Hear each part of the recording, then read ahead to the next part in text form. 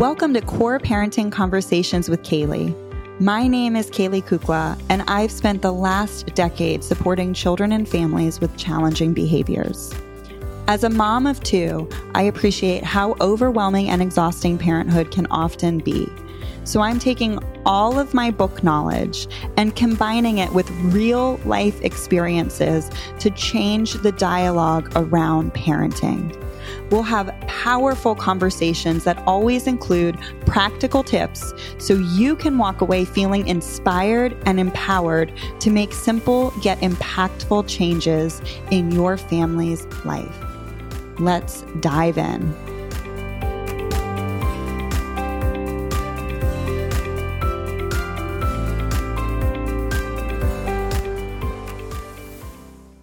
Hello and welcome. Today we're going to talk about what to do when our child runs away.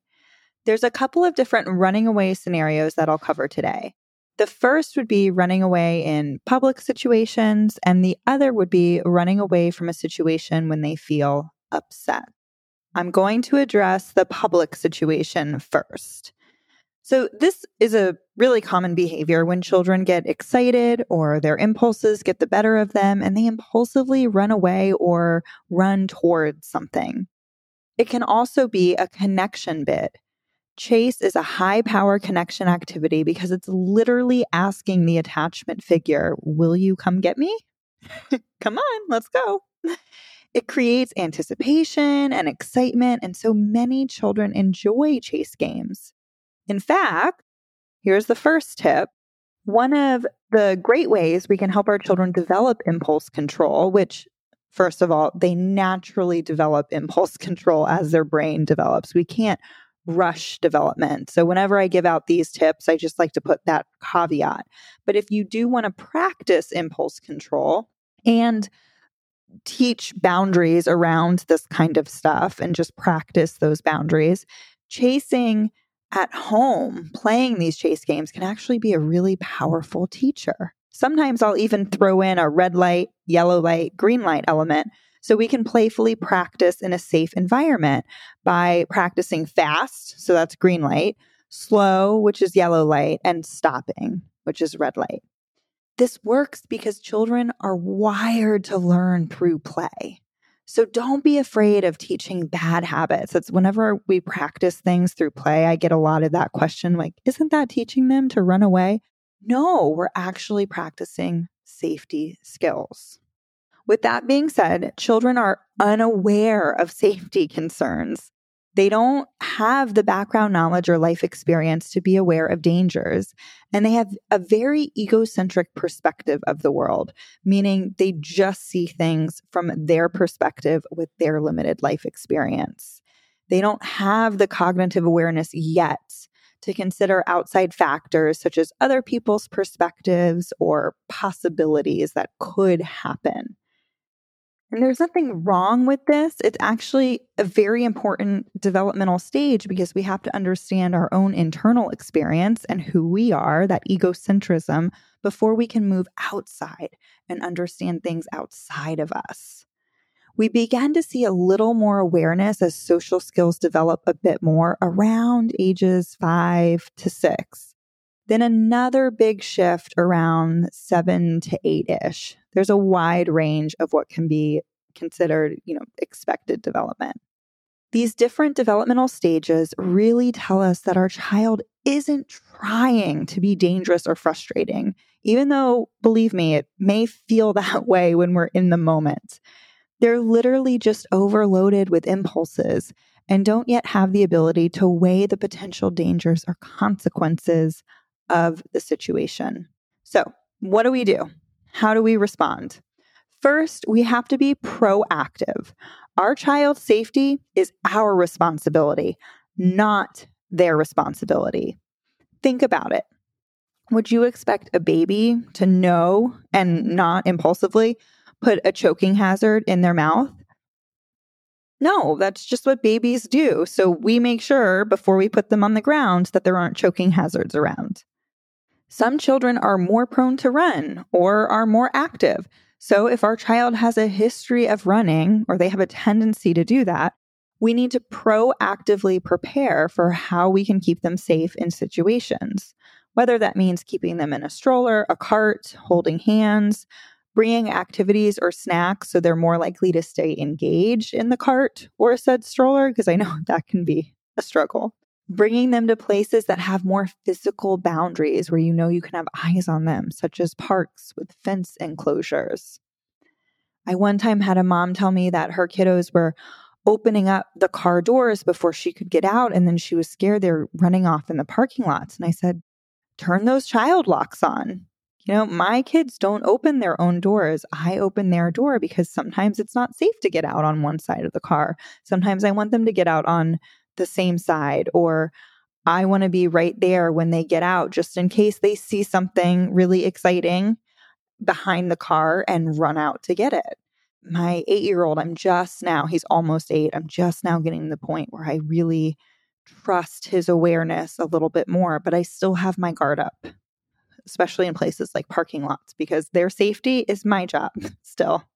Okay, so if you have a runner with a baby, think about where you will put the baby so you have hands available for your older children, like baby wearing. I was a huge fan of baby wearing when I had littles with me, or a stroller, or somewhere you can put the baby down to be more hands-on with your older child if need be. Now, if you do have to chase them, because as proactive as we are, right, things happen, they're probably still going to get away at one time or another. Do your best to swiftly catch them and don't give power to the running away. In fact, it's probably best to do something like a playful, gotcha, now I can keep you safe, and just calmly walk back to where you need to be. We're not going over the top playful because that would be giving it power, just like a big negative reaction would. But we don't have to be super serious about it, because when we're super serious, all that tension that we build up and create also gives the running away power, this mysterious power, like, ooh, what's this tension?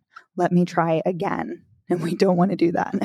If you've tried the Instagram parenting tips and tricks to gain connection and cooperation with your child and it's still not working, or maybe you just want to grow your parenting toolbox or grow your own personal skill set. If you feel confused about how to respond to some of your child's bigger behavior, or maybe you need the encouragement and accountability to make the changes you know you and your family need, CORE offers the weekly support and tools to make these powerful shifts within a supportive, uplifting community. We talk about real-life parenting, not the neat and clean two-dimensional examples given on social media. You can learn more about my CORE membership program by heading to www.kayleekukla.com/core. It's a month-to-month membership. You can cancel it at any time, no strings attached, and it's meant to be on-demand parenting support, so you can access it when it's needed and when it's convenient for you. The link is in the show notes to learn more. And now back to this CORE conversation with Kaylee. So if we're kind of lighthearted about it, while we're still confidently holding the boundary, there's like two parts there. So don't just hear lighthearted and don't just hear hold the boundary. It's like the magic is in the combination. We're giving power to the boundary, not the behavior. And we're also showing our child, we're not ruffled by this. I can handle this. And in this case, the boundary is, I'm going to keep you safe. Okay, we're going to switch gears. And now let's talk about when a child runs away from you when they're mad. Or maybe you say something or something happens that they don't like and the child runs out of the room. Parents often wonder if they should follow. Here are some things to consider. This is probably the flight response in the flight, fight, or freeze reflex. This tells us the child's threat detection system has been triggered, and instead of fighting, like tantruming or yelling or hitting, they're running away. This means, since our child is so far down into this fight or flight mode, co-regulation is going to be paramount when we do approach our child. As long as they're safe, and let's assume they are. Let's just say they ran from the kitchen into their bedroom. I'm going to give myself a minute or so just to collect myself. Pause, reflect on, okay, what happened? Put down what I'm working on, and then calmly and non-urgently enter their space. The non-urgent piece is important. Remember, their threat detection system is already triggered, and urgency creates a sense of emergency. So if we urgently respond by rushing after them, begging them to come out, we're adding to that energy. Depending on the child, they may want you to come in the room or they may want space. It's okay to give them space when they ask for it. A simple, okay, I'm here when you need me, is enough to let them know that you're there and you care. We don't need to hover over them. If they don't react when we walk in, so let's just say I enter the room and they don't acknowledge me or anything, I'll typically just walk in and sit low. Remember, their threat detection system's on high alert, so I'm going to sit in a non-threatening posture, which is low. Usually, I go to the floor. I wait a minute or so and I give them a chance to initiate first. All right, I don't necessarily initiate. They do. If they don't, I'll say something neutral like, what's going on? Or just wanted to check in and see if you need anything. Remember, if they don't respond right away, they're probably still in an emotionally flooded state. Depending on the child, I may start talking about something random, like a toy sitting next to me or an upcoming activity. And what I'm trying to do is activate some curiosity.